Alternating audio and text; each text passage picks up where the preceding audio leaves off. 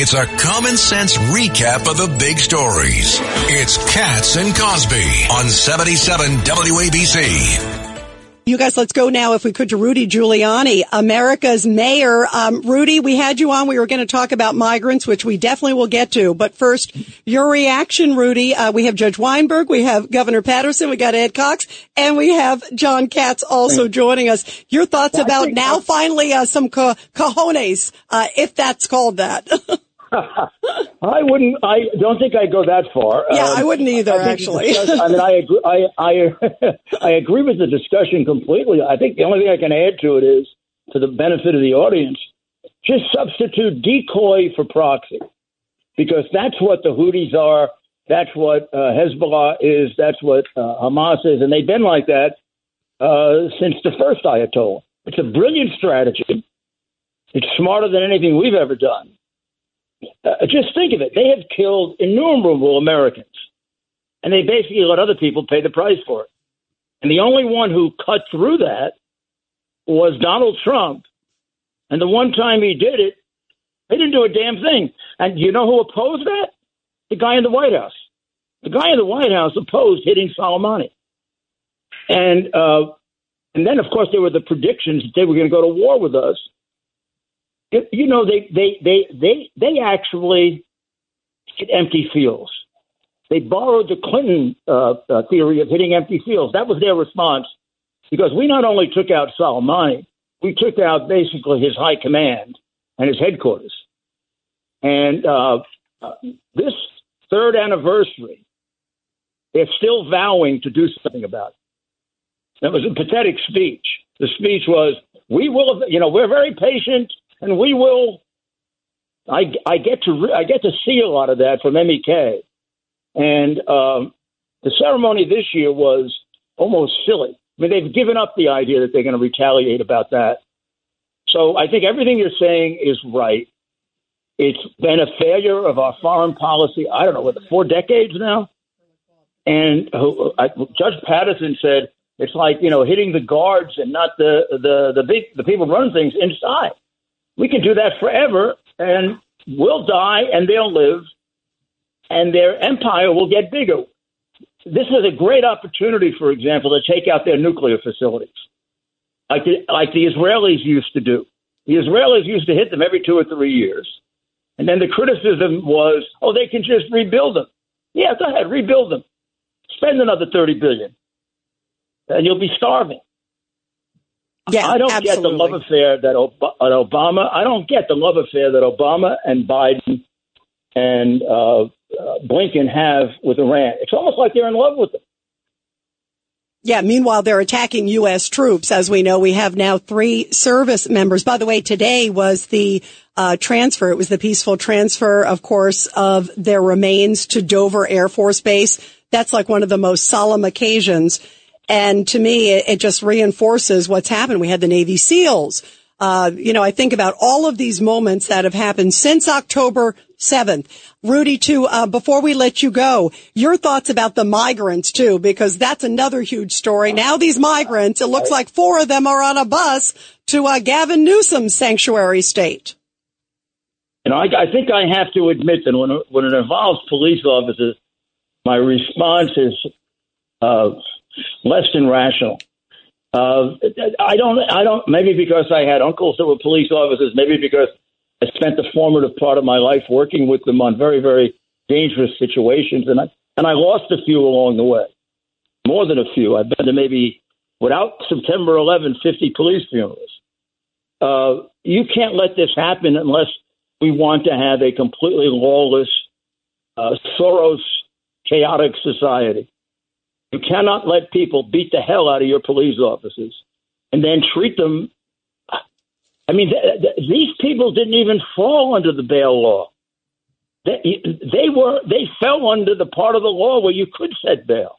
And Bragg's prosecutors asked the judge not to. They're too busy framing Trump.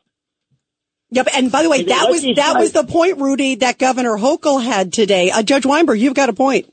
Mr. Mayor, you know as well as I do, even if the assistant DA says we want to go along with releasing them in their own recognizance, the judge sitting in arraignment can hold them in on bail, notwithstanding that, and also could remand them. And that's what I would have done, Mr. Mayor. I know, Judge, you want to go back on the bench? Yeah, we need them. We need them. We need them. Our whole system of justice is breaking down.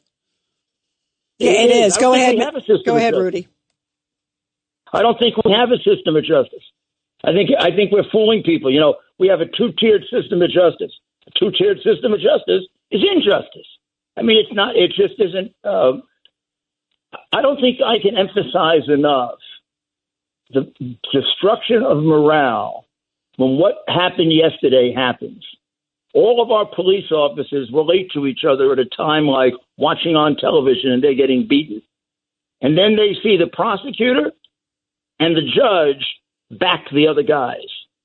I don't know if I'm capable of describing what that does to their morale, but I can tell you it leads to a lot more crime. Yeah, and Governor Patterson. You know, Mr. Mayor, I was talking to Rita right before the program started, and in a way, it's this decade's answer to what happened to Rodney King. Now it's in reverse, and that tape is not going away. The same way, you know, you wound up watching Rodney King's, issue for, long period of time. No one's going to forget that police officers beaten. First of all, the police officers were trying to break up the fight that these people were having among themselves. The second thing is, it's amazing and that neither of the police officers took the gun out and fired it, because it certainly would have been self-defense at that point. They were being kicked in the head. I have a feeling when I started in law enforcement in the 70s, this would have been a very short confrontation. The first two guys, they'd be going to a funeral for them, and the others would be in jail.